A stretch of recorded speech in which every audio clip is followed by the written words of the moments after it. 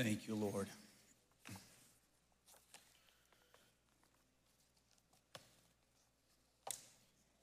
Lord. Thank you, Lord Jesus. I want to invite you this morning to turn in your Bibles to the book of Job, the book of Joel. The book of Joel. Go to the book of Psalms and turn right. You'll come to Proverbs, Isaiah, Jeremiah. You keep going right. Lamentations, Ezekiel, Daniel, Hosea. The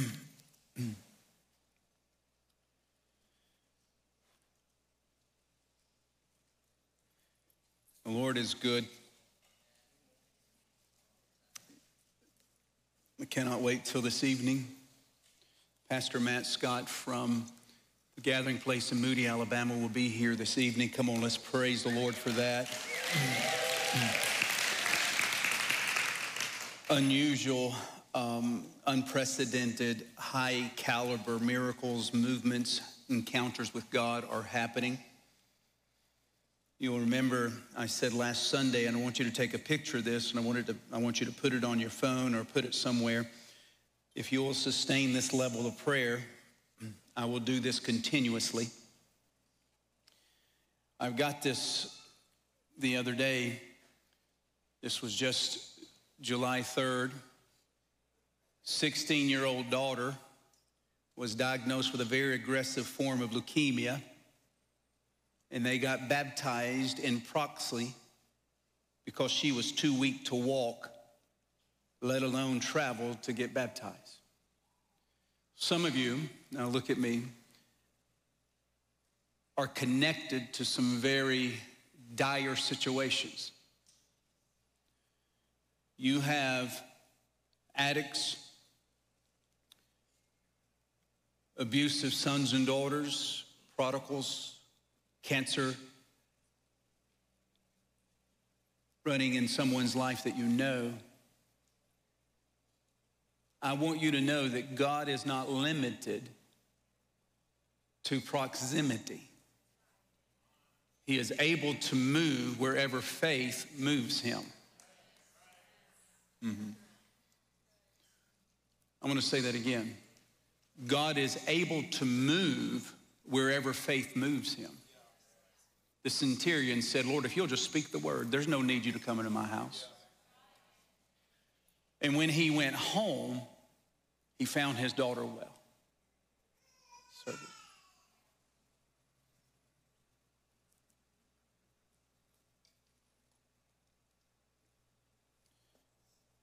So someone got baptized in proxy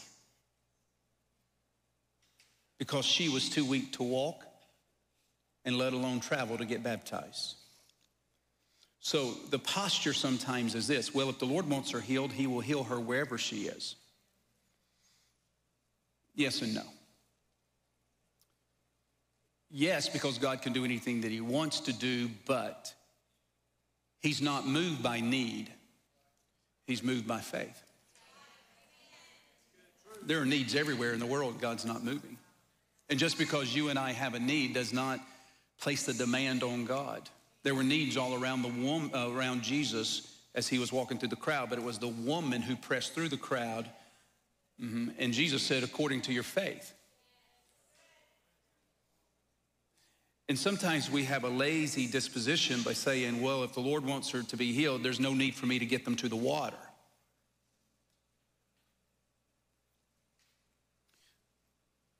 The posture and the mindset should be, wherever he is, I will go. And if the person I want to be touched can't get there, I will go on their behalf. Now I'm just releasing something into you today. Because there's been this in the body, just this approach that, well, the Lord will do whatever he wants to do. Yeah, he can, but he oftentimes doesn't. He does what his people pull from him and release. I don't know if you're anybody catching that this morning. So while you're here, or you know someone and they're dying at home, well, your prayer could be, Lord, touch so-and-so. Well, the Lord says, okay, I want you to do something. So the next slide, between the time of her parents' baptism and today, July 29, 2022, there were several accounts of miracles along the way that had her full healing was coming to pass. For example, they were going to have to operate on her blood clots because they were so aggressive, but she woke up the next morning and all the blood clots were gone after people gathered.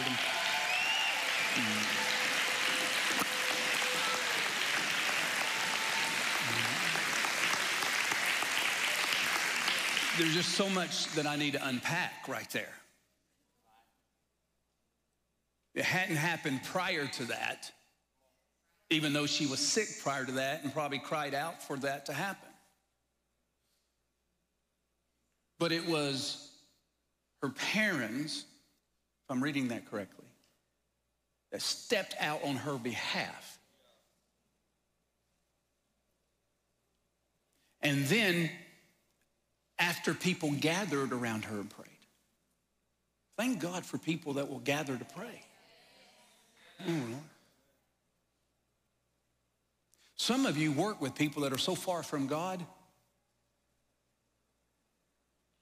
May the burden of the Lord come upon you for their lost soul, and that you will get as baptized as many times as you need to, not for yourself, but for the releasing an act of faith to those until you see the hard heart crumble right before your very eyes. My Lord, I feel it. Blood clots were gone after the people gathered and prayed. It gets better. She was getting blood work done to prepare for her upcoming bone marrow transplant. The lab test came back and there is zero trace of leukemia.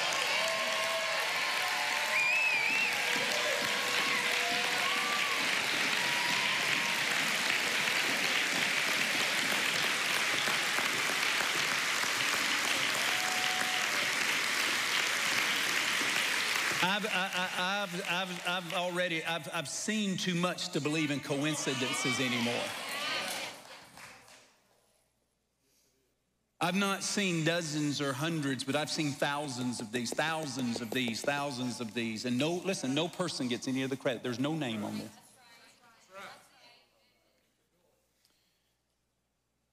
She was getting blood work done to prepare for her upcoming bone marrow transplant. The lab test came back and there is zero trace of leukemia in her bone marrow and blood cells. She got the definite miracle July 29, 2022, 25 days after her parents stood in for her while people did not cease praying.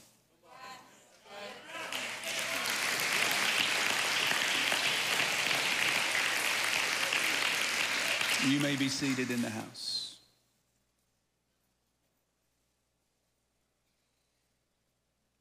Feel his presence. If you will sustain this level of prayer, I will do this continuously. Karen and I were riding down the road yesterday and she said, Todd, there seems to be a shift of where there are more miracles. I don't know the exact way you put it to me, Karen, but it was like more people are getting healed than those that are not. That was the way you said it. More people are getting healed than those that are not. It used to be the other way around, more people coming in and not getting healed and a few getting touched. But now it seems to have been reversed because if you will sustain this level of prayer, Jesus spoke to me in that hotel room in Ohio and he said, I'll do this continuously. Somebody giving praise right now. Yep. We are right now in the fulfillment of this. I'm going to shake this place like it's never been shaken before. We are right there right now. Blessed be his holy name. I want to preach a message out of the book of Joel that is entitled, Weeping Between the Porch and the Altar. Weeping between the porch and the altar. Weeping between the porch and the altar. I love what Reinhard Bonnke said. He's now with the Lord, one of the most fabulous evangelists that had ever walked the planet. I love that he made this statement. I want you to write this down.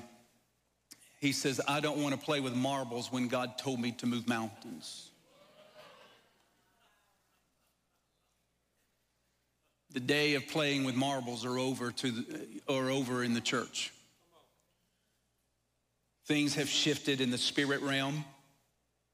Things have moved.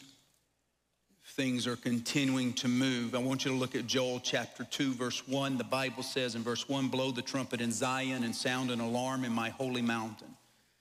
Let all the inhabitants of the land tremble, for the day of the Lord is coming, for it is at hand. There's a great trembling coming to the body.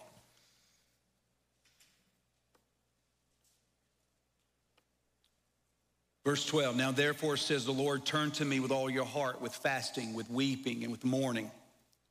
So rend your heart and not your garments. Return to the Lord your God, for he is gracious and merciful, slow to anger, and of great kindness, and he relents from doing harm. Who knows if he will turn and relent and leave a blessing behind him, a grain offering and a drink offering for the Lord your God.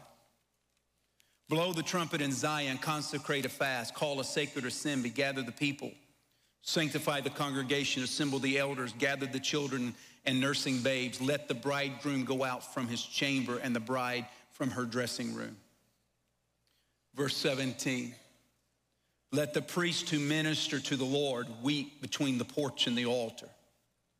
Let them say, spare your people, O Lord, and do not give your heritage to reproach, that the nations should rule over them. Why should they say among the peoples, where is their God? Father, I thank you for your reading of the word. Thank you, Lord, that you are in this place. Thank you, God, that you're going to move in our hearts, our spirits, our lives today, and we'll never be the same. In Jesus' name, amen. I follow a few preachers. I don't listen to a lot of preachers, but I do listen to some. And one of my favorite preachers is still alive today at 96 years of age. And it's not a man, it's a woman. I heard this lady preach many years ago, and to this day, I do not know that there is a man that can out-preach her. Her name is Vesta Mangum. Her son pastored the Pentecostals of Alexandria in Alexandria, Louisiana, a great, phenomenal church.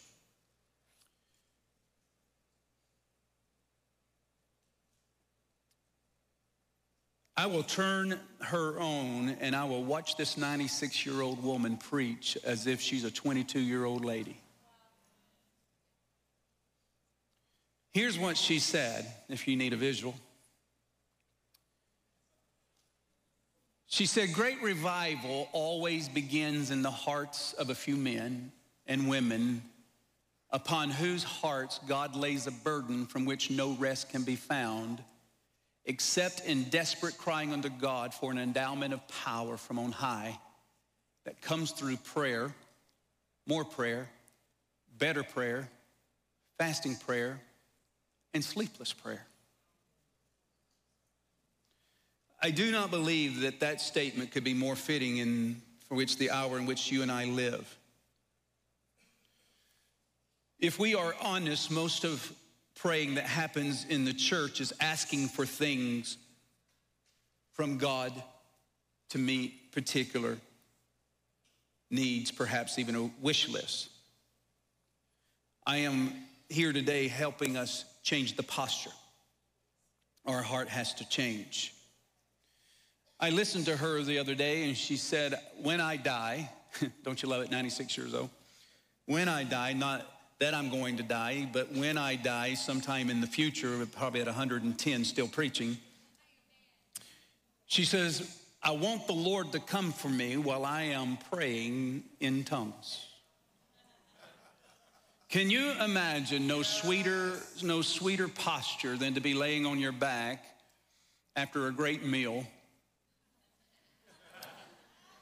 kissing your spouse good night, and you're lying in bed and you just simply talk to the Lord, praying in the Holy Ghost.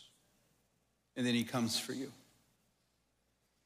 It is this right here that changes communities, but before communities, churches, but before churches, people's hearts.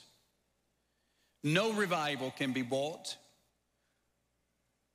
No revival can sustain itself based upon talent, giftings, even anointings. Anointings come, anointings go. The only thing that sustains a move of God, of which where we see continuously an outpouring of God where people are saved, healed, and delivered, is through prayer. And I love the way she put it.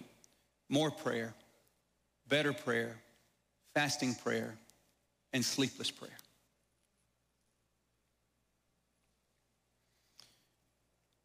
I walked a few moments ago out of the prayer meeting that we had at 9 o'clock. Someone came and got me and said, something's happening in the children's room. Can you come and see?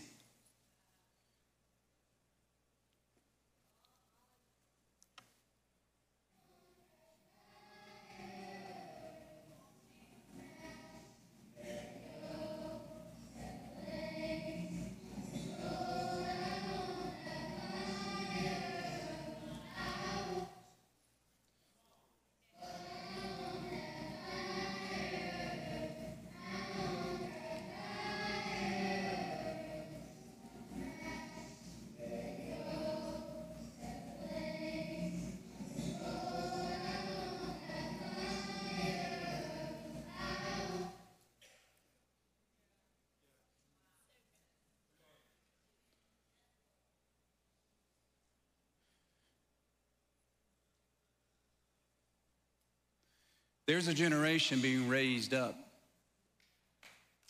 Now listen to me, yeah.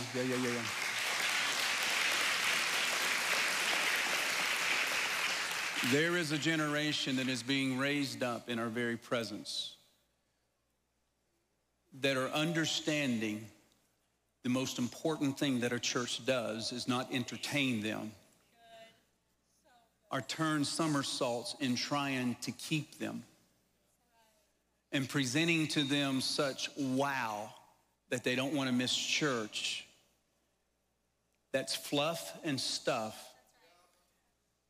and it's nothing more than sugar. But there is a generation that God has raised up in not only this house, but other houses, where children are turning to seek God and learn the value of prayer. They take their shoes off to walk into a room to pray and to seek God.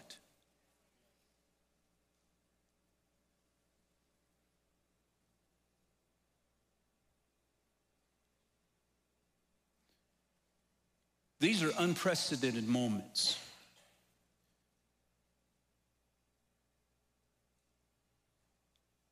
That parents do not miss the moment that you have afforded to you to raise your children in a move of God. They will not grow an appetite for God away from God.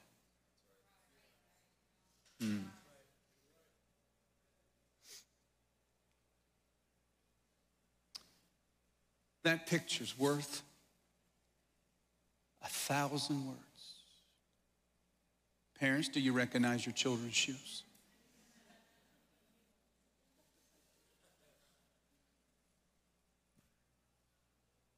Blessed be the name of the Lord.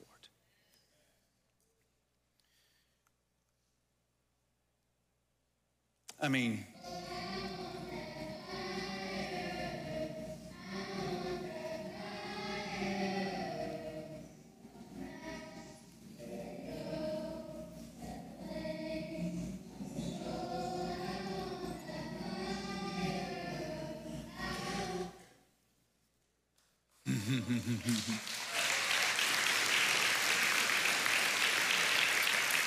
blessed be his holy name. I said, blessed be his holy name. The question was asked of a person that attended the Azusa Street Revival in 1906, and And they asked the question, in your judgment, what was the outstanding spiritual phenomenon of the Azusa Street revival? Now listen to this. This is profound. What was the most profound, outstanding spiritual phenomenon? The reply is this. Now listen to this. Without question, in my own judgment, from the spiritual standpoint, it can be answered in one word: tears.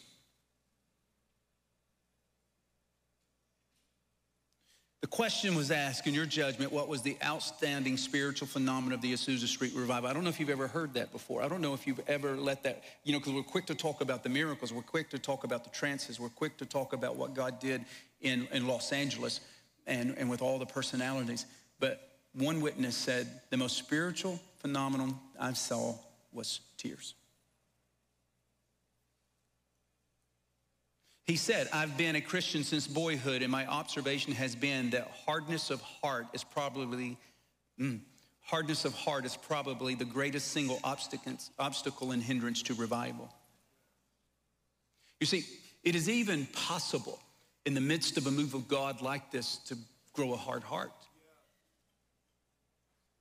to become calloused, because you have seen some things and witnessed some things, and now you know some people that you've been doing life with 2 to 3 years and maybe 4 years, and it is easy in the move of God to grow a hard heart. Not stimulated, not overexcited, not motivated, and now things become a duty and a chore.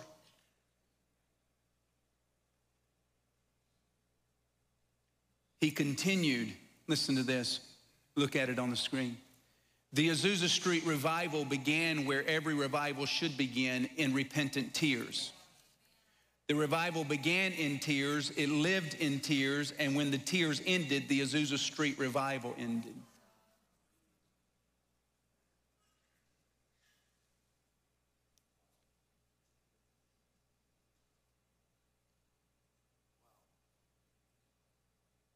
I remember sweetness of the Holy Ghost.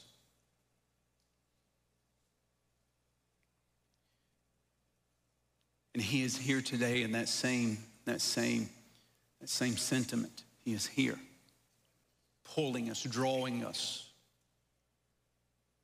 to a place of weeping and repentance.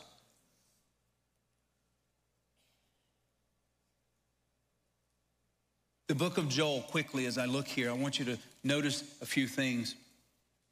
The hour was beyond critical for the children of Israel at this time. Literally, they were on the verge of God's judgment. You can find it in Joel 1, Joel 2, and beyond. And they all knew that this incredible, intense suffering was just over the hill, if you will. And the judgment that was coming to them was justified. There's no questioning about that. It was justified. But God had another plan. Everybody say God had another plan. And so God instructed the prophet. He said to them, I want you to relay a very specific instruction to the priest. And here's what it was. Do you really want to hear it? Here's what I want you to do. I don't want the priest to say anything.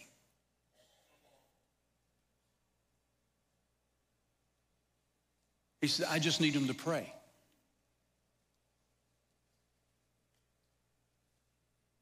I don't need the priest to preach.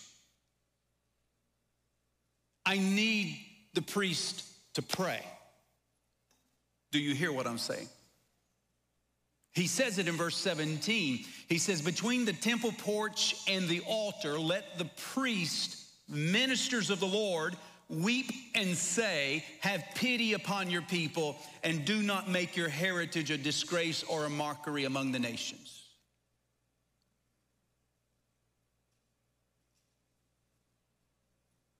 Don't deliver another sermon. Don't do another conference. Simply pray. We feel in America that we can preach our way out of it. We have literally preached ourselves into this mess. We feel that we can worship our way out of it. We have worshiped ourselves into this mess.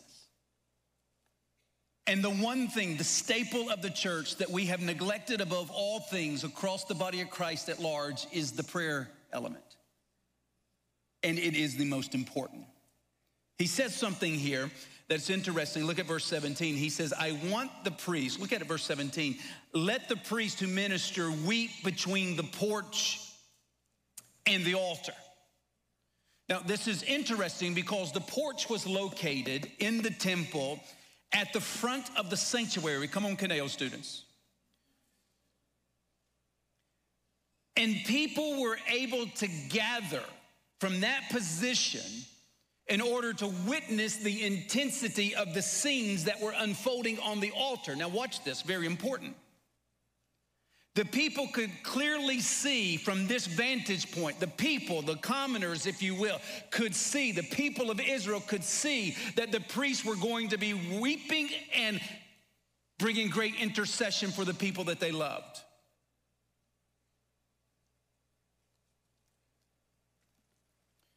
And so here they are on the porch, and not only could they see where the priests were weeping, but they could also see the altar of where there were great sacrifices. And God says, I want the people of God to stand between the porch and the altar and say nothing but weep and pray. You see, the altar was the area within the temple that we all know and that we have all learned about and studied, that this is where the sacrificial offerings were made to the Lord, and the scent of that burning flesh ascended before the Lord. Do you hear me? So on the altar, death and fire reigned there. Now you can only imagine the people of Israel instructed by God. I want you to come to the porch and I want you to look through and I want you to see what is transpiring here. And I want you to see, now listen to this, the fire, and I want you to see the sacrifice being made. Can you imagine the horror of that moment?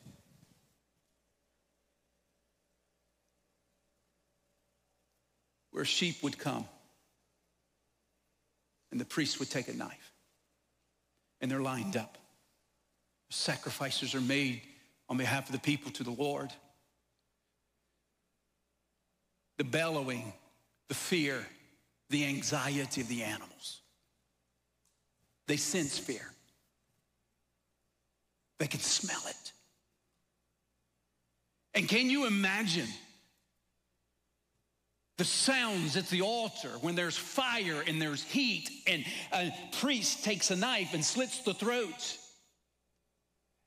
and the carnage of a dead carcass on the floor as they begin to take out the entrails, and blood is everywhere, all over the place, everywhere. And the crowd, the children, the moms and the dads are all watching and they're seeing this take place. The fire and the smell of burning flesh, and God told the priest, don't say anything. Judgment is coming. I just simply need you to go in between them and weep and pray. Do you feel his presence? The space in between is my favorite space. It's an intersection, if you will, in the temple. It became a place of intercession and agony for the souls of the children of Israel, a place of travail, a place of anguish, if you will. And God told them, strategically place yourselves there between the altar, the place of death, and the place of life. He says, I need you to weep and I need you to wail for the people. Church, where am I going with this morning? I feel very strongly by the Holy Ghost. Even though we have touched the tip, even though we have seen a thing or two, even though that we have watched with our very own eyes miracles that could be penned in the book of Acts, We have watched lame people walk. We have watched blind eyes open. We have watched as deaf ears were made to hear. We have seen cancer dissipate. We have seen leukemia retreat as if in terror. We have watched prodigals come home. We've watched marriages get reconciled. We have watched nearly every miracle that could possibly be known to man happen in this house. And I release to you today that this is nothing more, as glorious as it is, the tip of what God wants to do.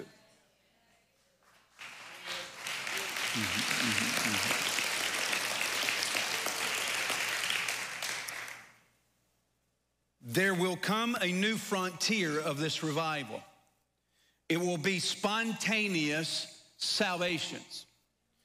There will come such a glow around the building that is not connected to any individual or any people. However, it will be such a glow around the building that people will begin to drive by and wonder, is there a building on fire? Why is the sky lighting up the way it is? At times it will have different hues to it. It will be blue at certain times. And then at times it will be like just white, just literally like fluorescent lights just coming off of our building. But then there will be times that it is yellow, it is red, it is green. I don't know, but God is a God of color. He's creative. I mean, why did he put all the colors in the rainbow the way he did? Why did he make the grass green? Why did he make the sky blue? Why does he, you understand, God is a God of vast array and expanse. But there is coming a time, and I believe that it is upon us very closely. We're right there at the threshold that people, there will be this spontaneous salvations of where people will say, what is going on? I see something that is happening in the sky, and it won't be just a sunset. It won't be just a cloud. It will be something deeper than that. It will be something more mystical and spiritual than that. It will be like the glory of God resonating on the place. And from whatever vantage point you look at it, it could be that color, or you come over here, it's a different color. It is absolutely moving and evolving as we even speak. I know you believe me.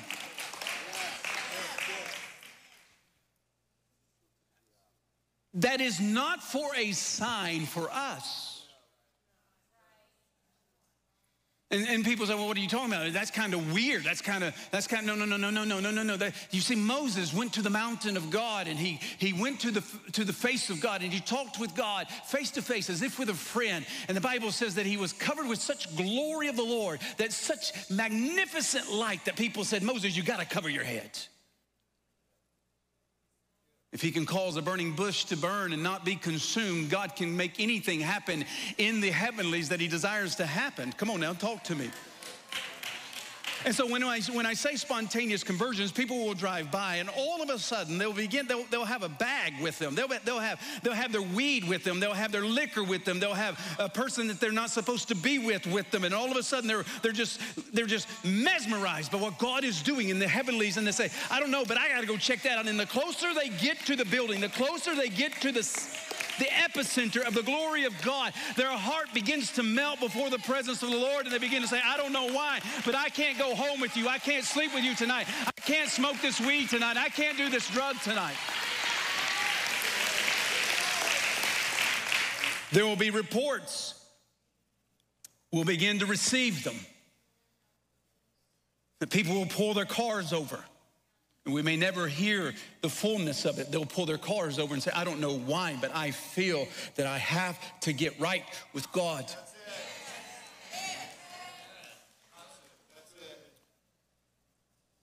Last night in prayer, I don't know, it was probably one of the most magnificent times of prayer that we've ever had.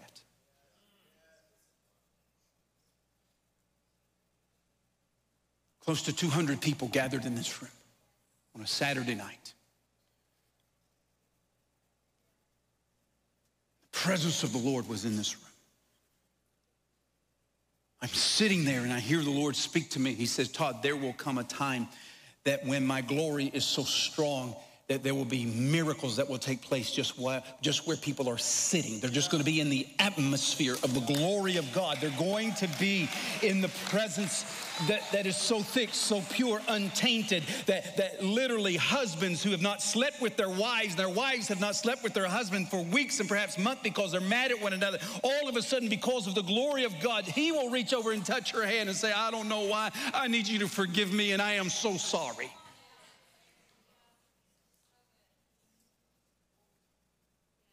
And the water will not only become a point of contact for miracles, but there will be miracles that take place that get consummated in the water. Whew. Feel his presence. People will be sitting in their chairs and they'll go, it's not there. It's not there. The lump is not there. So in the middle of praise and worship, they'll run to the bathroom to take the clothes off and look in the mirror and say, pushing the skin. The lump used to be, I was able to see it. I was able to see it. I can't see it. I can't feel it. Come on, I wish somebody would believe God with me today. I feel like I'm talking to a bunch of Baptists in the room that said, I don't know if that's real or not. Are there any Pentecostals in the house today? The charismatics that believe that?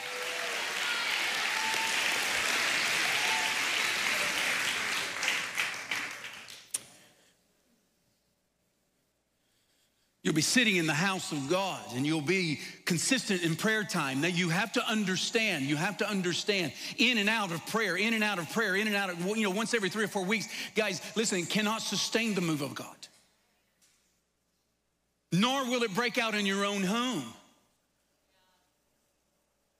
That right there we saw on the screen is a result of years of not giving up and setting the example to our young people and our children. Get used to this, moms, dads, grandparents, aunts and uncles. You're concerned and burdened about someone that's away from God, but you have been pouring your heart out at these altars. Now watch this, not at home, not at home, not at home. He didn't tell the priest to go home and pray. He says, I need you to stand between the altar and the porch. Can you be heard at home? Absolutely, we can be heard at home, but there's something about the corporate prayer meeting. There are over 13 corporate prayer meetings in the book of Acts. There's something about sacrificing to come one day a week to pray for an hour.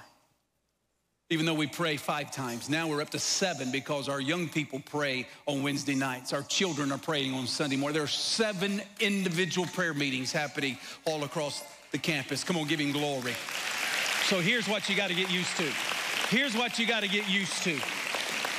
You're gonna have to get used to this because we're gonna live in the now. We're gonna live in the spontaneous combustion of the Holy Ghost. That there's not gonna be a prayer and then 3 years down the road we're gonna see the answer to the prayer. That may happen, but listen, the timeline is shrinking. I'm telling you, the timeline of the Lord is shrinking. We're gonna pray because we are in such favor with God, because we are constantly in his presence, seeking his face, beholding his glory, that whatever we ask now in the natural will manifest it within a few moments. My Lord, I feel that. I'm going to say it again. We're going to be so consistent in our corporate prayer meetings, so intense, so focused, so driven, so enamored and enraptured with his heart toward lost people, that we're going to be in a group of folks and we're gonna say, my son is away from God. My daughter is not saved. Will you get in agreement with me? You gather here at the altar where 2 or 3 of us are gathered in his name. He's right there. Where 2 of us agree as touching any one thing whatsoever we ask the Father shall be done. And we are interceding before God. And as we are praying,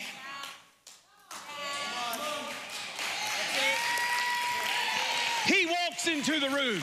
She walks into the room. Hey, I believe it, Lord God. I believe it. Make it so, Lord Jesus. Make it so, Lord Jesus. Make it so, God.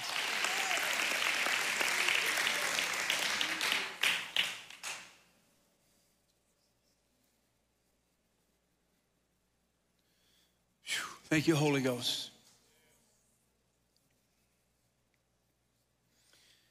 We have to learn to be disciplined and committed. Now hear what I'm about to say, to the in-between place. Literally the place between the living and the dead.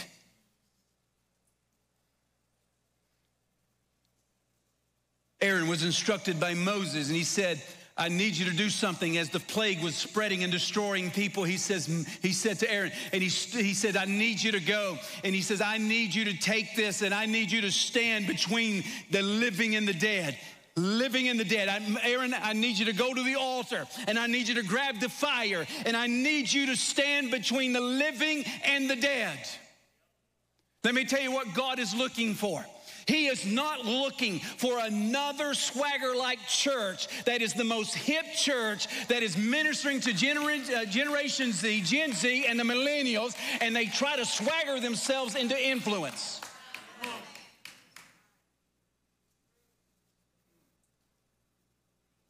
We do not need another church plant that somehow, somewhere in a prayer closet, a dude gets the revelation, well, I'm going to begin to do church differently. And so they'll pop something up, and they'll have a launch, and they'll have 200 to 300 people, and you don't know if you're in a church or not. The only way that you know that you're in a church is some of the songs that they sing.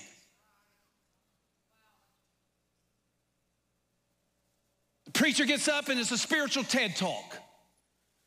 Let me help you become a better you.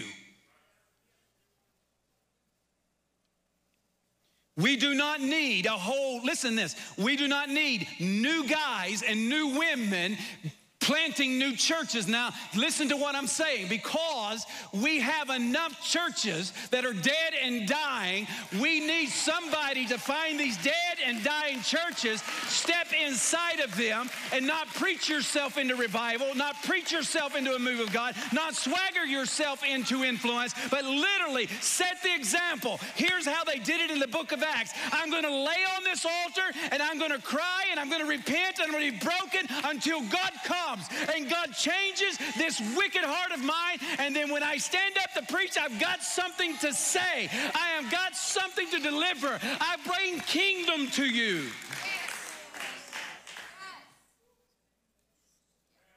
No, we're producing models all around. How to arrange your chairs so it's not intimidating and trigger people.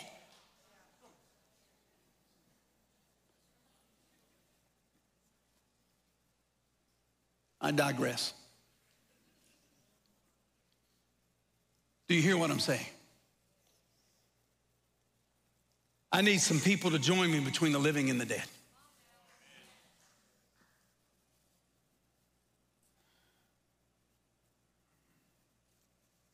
I cried out last night. I said, oh God, I want so much of your glory in my life.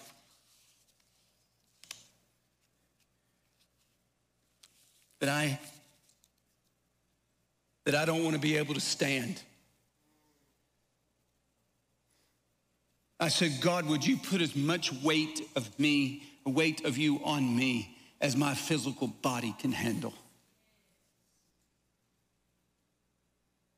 Lord, to the point of collapse, if necessary, and even to the brink of obliteration of my physical body.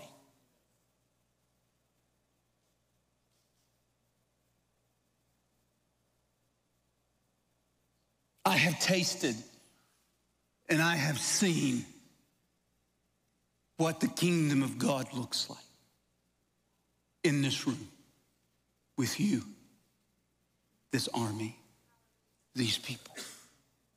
People said it couldn't be done.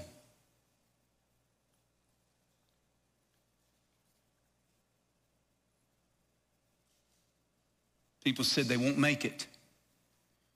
I'm with a pastor in Texas one day. He says, I don't even pray for revival. I don't want revival. He says, I've watched what it does to churches, how it destroys churches. He said, I don't want revival.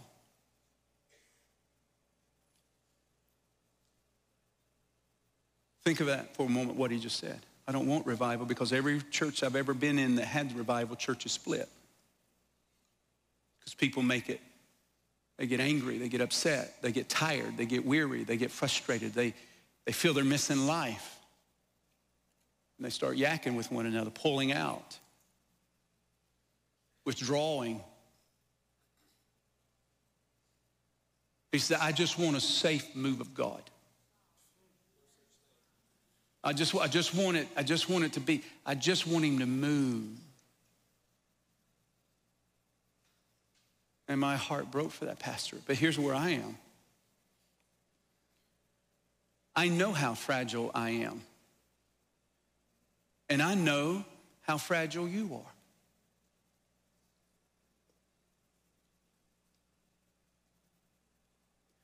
I know I'm one decision from half of you leaving this room.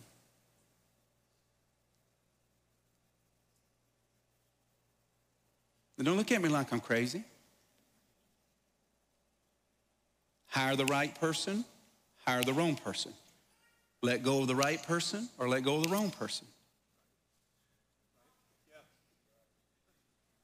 And everything that you witnessed and watched for the last 4 years matters not.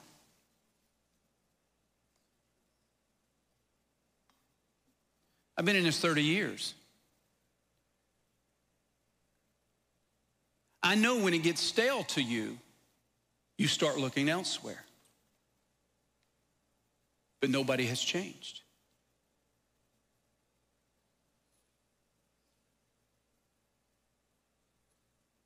Do you hear what I'm saying? We do our routine every week, every day, what we did 4 years ago, but more. I don't talk to people, hardly. I'm getting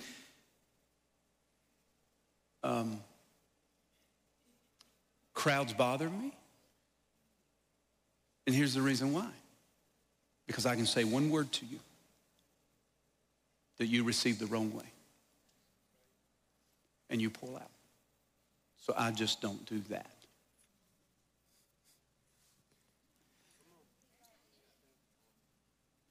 I isolate myself.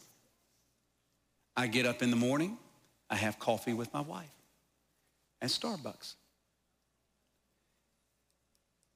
I go to the office or I travel. On Wednesday, I'm here. I pick her up to go to Starbucks. I go to bed, I get up, and I catch a flight. On Saturday, I'm with no one but my wife, and all night or all day, I look for Saturday night at 6 o'clock. And I pray. I don't go eat with anybody. I go home, and I do it again for Sunday. Because I know how fragile I am and you are. I live with the fear and the horror and the weight of one decision of a move of God being over. I guard my eyes.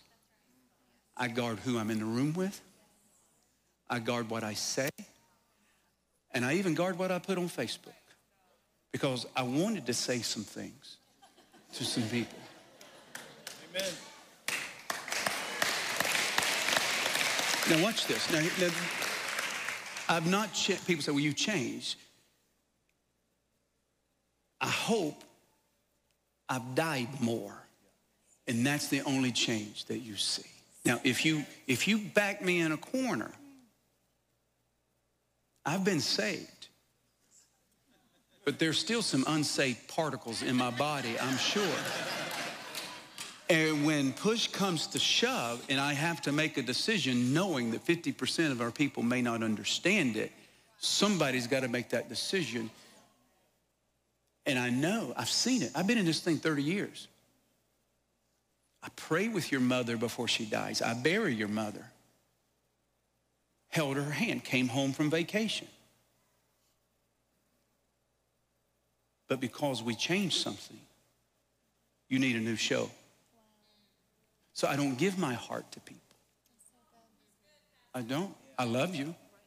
I'll die for you. I'll fight for you. But I don't give my heart to you. Well, I want a pastor that gives me his heart. Well, that's why only 10% of us make it to the end. 90% of all pastors quit. I'm just keeping it real. I'm just being real with you right now. So you don't need me to be your friend. I want to be your friend. I like being your friend, and I want you to be my friend, but we're not going to be best friends.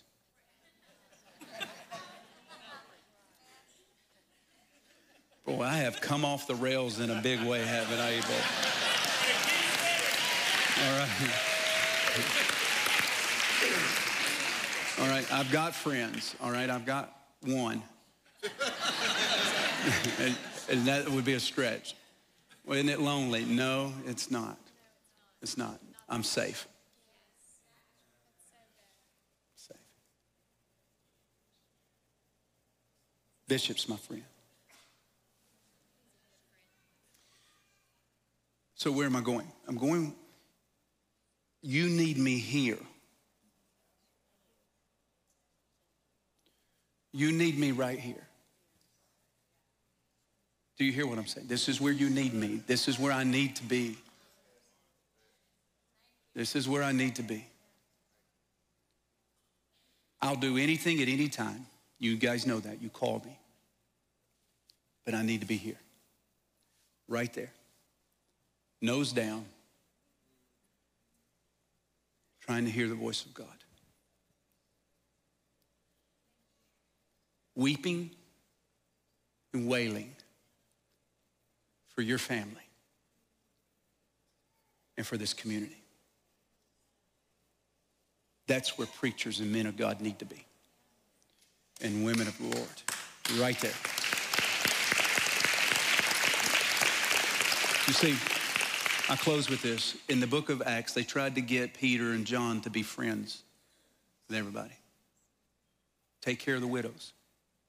You got to come and take care of the widows. Legitimate need. Here's what Peter said. I will not leave the word to wait on tables. We are going to give ourselves to the word and to prayer. But he had a plan. Therefore, now choose among you people that can take care of that. Hallelujah.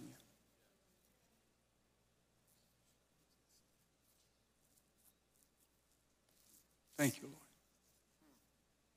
So today, I'm going to go home and take a nap. Hour and 20 minutes, I'll get up, come to a 4:30 production meeting, and come in here and pray. Because I know that's walking through those doors tonight are people that have days to live. They're one more heroin trip away from never breathing another breath on this planet. So I cannot concern myself with needs that are able to be met by others. Everything shifted 4 years ago. Y'all know that in our world. And you've been so gracious to let me sail in that direction. But the weight is enormous to know at any moment the fire can pull off the water if I refuse to keep pushing our people to seek his face. So on behalf of them, we sacrifice. Stand to your feet.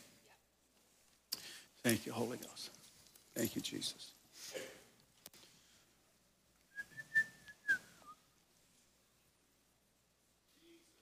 Thank you, Lord.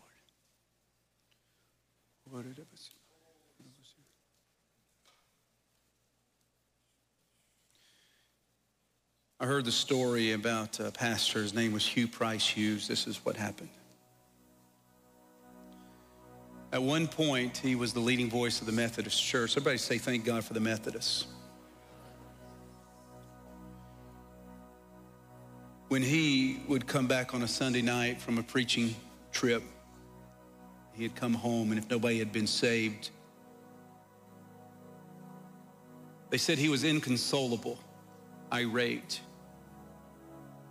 Said you couldn't comfort him. He wouldn't eat. He wouldn't drink, and he wouldn't even take his coat off. But he'd run to his bedroom and throw himself over his bed, and he would begin to sob. And he'd say, oh God, why? God, why not tonight? Why didn't somebody get saved tonight? Why didn't somebody come to you tonight, oh God, why? And he'd just keep asking the question, why?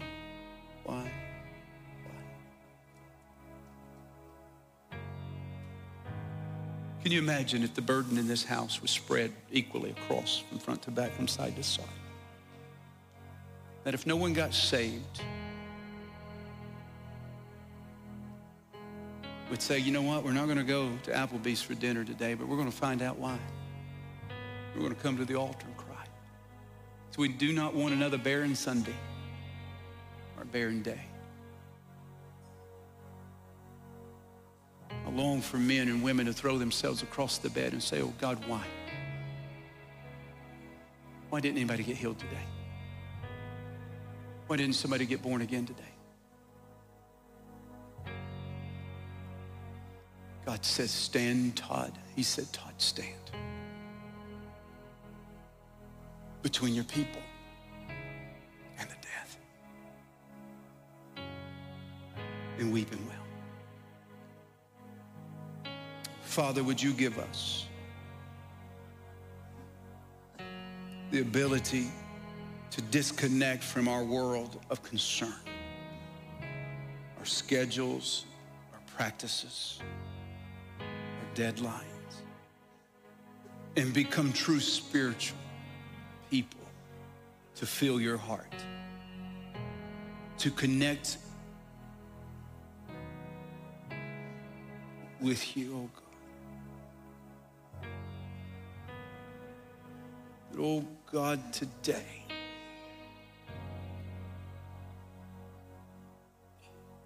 may we be rejuvenated. Yeah.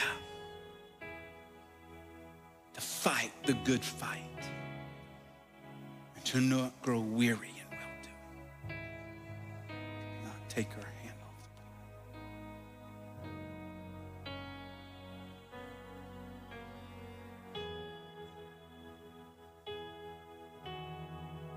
Who in this room, head bowed, eye closed, you've never been born again? You've never been born again.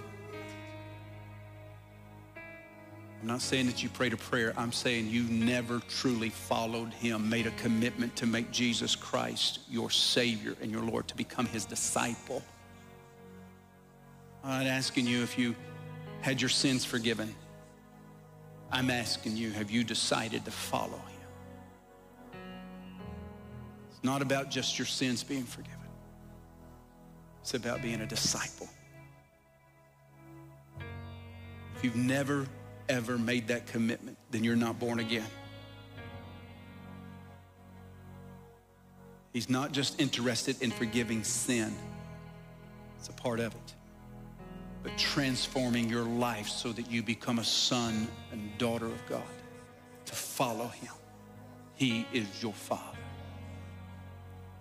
That's never happened in your world. You've never been born again. You've never been saved. You've never had that encounter. When I count to 3, I want you to raise your hand as high as you can. Ready? 1, 2, 3. Anybody in the room? Anybody in the room? Raise it so I can see it. I see it. Anybody else? Anybody else? I'm just looking around. Anybody else? I'm looking. Anybody else? Okay, if your hand is up, make eye contact with me. Everybody else, your head is bowed. But if you raised your hand, make eye contact with me. Okay, I see it right there. Anybody else? If that's you, Karen, would you stand right here? If that's you, I'm going to ask you to come boldly right now. I'm not going to apologize about it. I'm not going to try to talk you. I'm saying come right now. If you just raised your hand and gave your life and you're ready to give your life to God, come right now. Come right now. Come right now. I'll wait. I'll wait. Yeah, come on.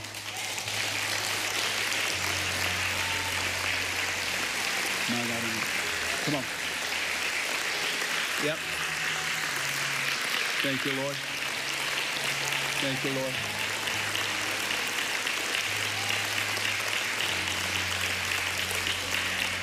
Praise God. All right. We're going to take care of her. We're going to minister to her. We're going to lead her to the Lord. I want to ask you a question. You do understand what you're doing. That you made that 70-foot walk front to here, from back there to here. That the old you is never, ever, ever going to be allowed back into your life. Okay?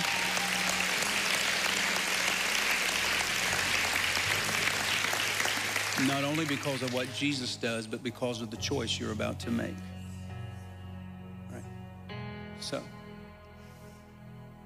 are you willing to repent? Before you say yeah, are you willing to, don't say anything, repent. By that I mean, if you're living with a lover and having sex with someone that is not your husband, I'm gonna give you an opportunity to walk right back to your chair. Are you willing to so come to Jesus and say, Jesus, from this point on, I am going to serve and honor you. And I will not sleep, and I'm just using an example, sleep with him again, because that is inappropriate and not fitting for a child of God. And I am now yours. If there are drugs in your refrigerator, alcohol, liquor, weed, whatever it is, making that walk from there to here, you're saying to me and to everyone here that I am turning my back on that. And from this day forward, it will never touch my lips and enter my body again.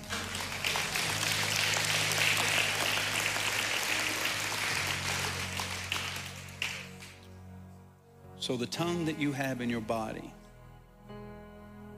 has been used to vulgarity, curse words. But today you're coming to the Lord and saying to him, Lord, this mouth will not spew bitter and sweet water. But from this point forward, my mouth is yours. Okay. At any point between now and the next 30 seconds that you're willing to say, I'm not quite ready for that, I'm okay with that. Are you okay? Are you willing to die right here and give your life to God? Let's pray. Get on the floor.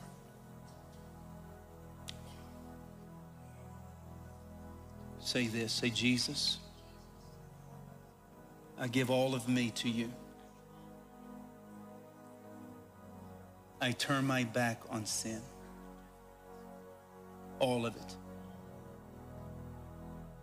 And I give you my body, my life. I repent. And I turn to you. Save me now.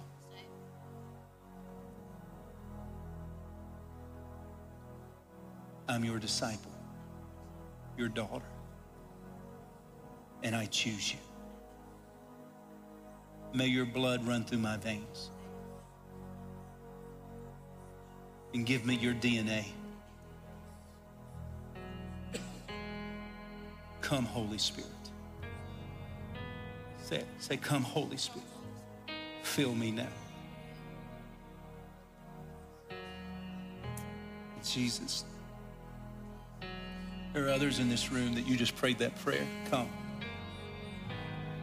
If that was you, you come right now. If that was you,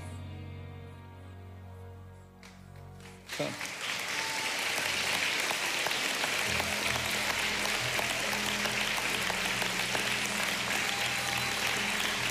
There are others. There are others. Come on.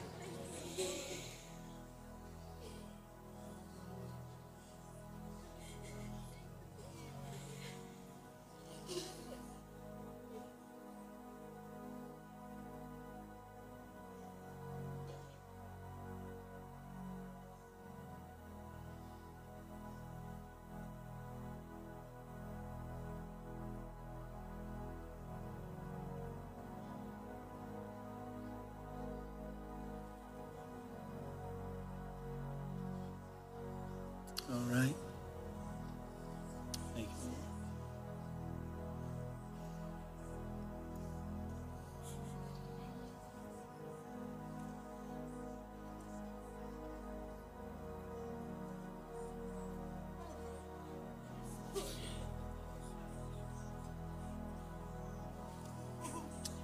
All across the room, lift your voices to the Lord.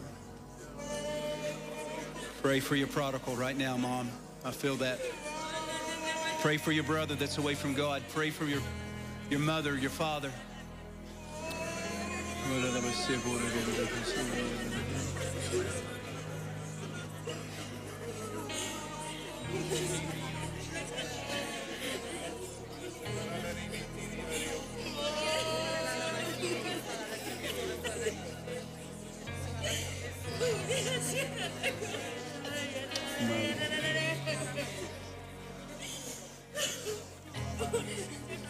As God's doing his thing at the front, we're going to minister to them tonight at 5 o'clock.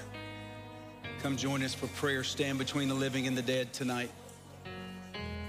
Father, we bless your people. Thank you for what you're doing, how you're moving. Be with Pastor Marty as he's ministering in Texas right now, Lord Jesus. Blessing. We love you. As they're ministering to these at the front, let's just give the Lord one more hand clap of praise, would you?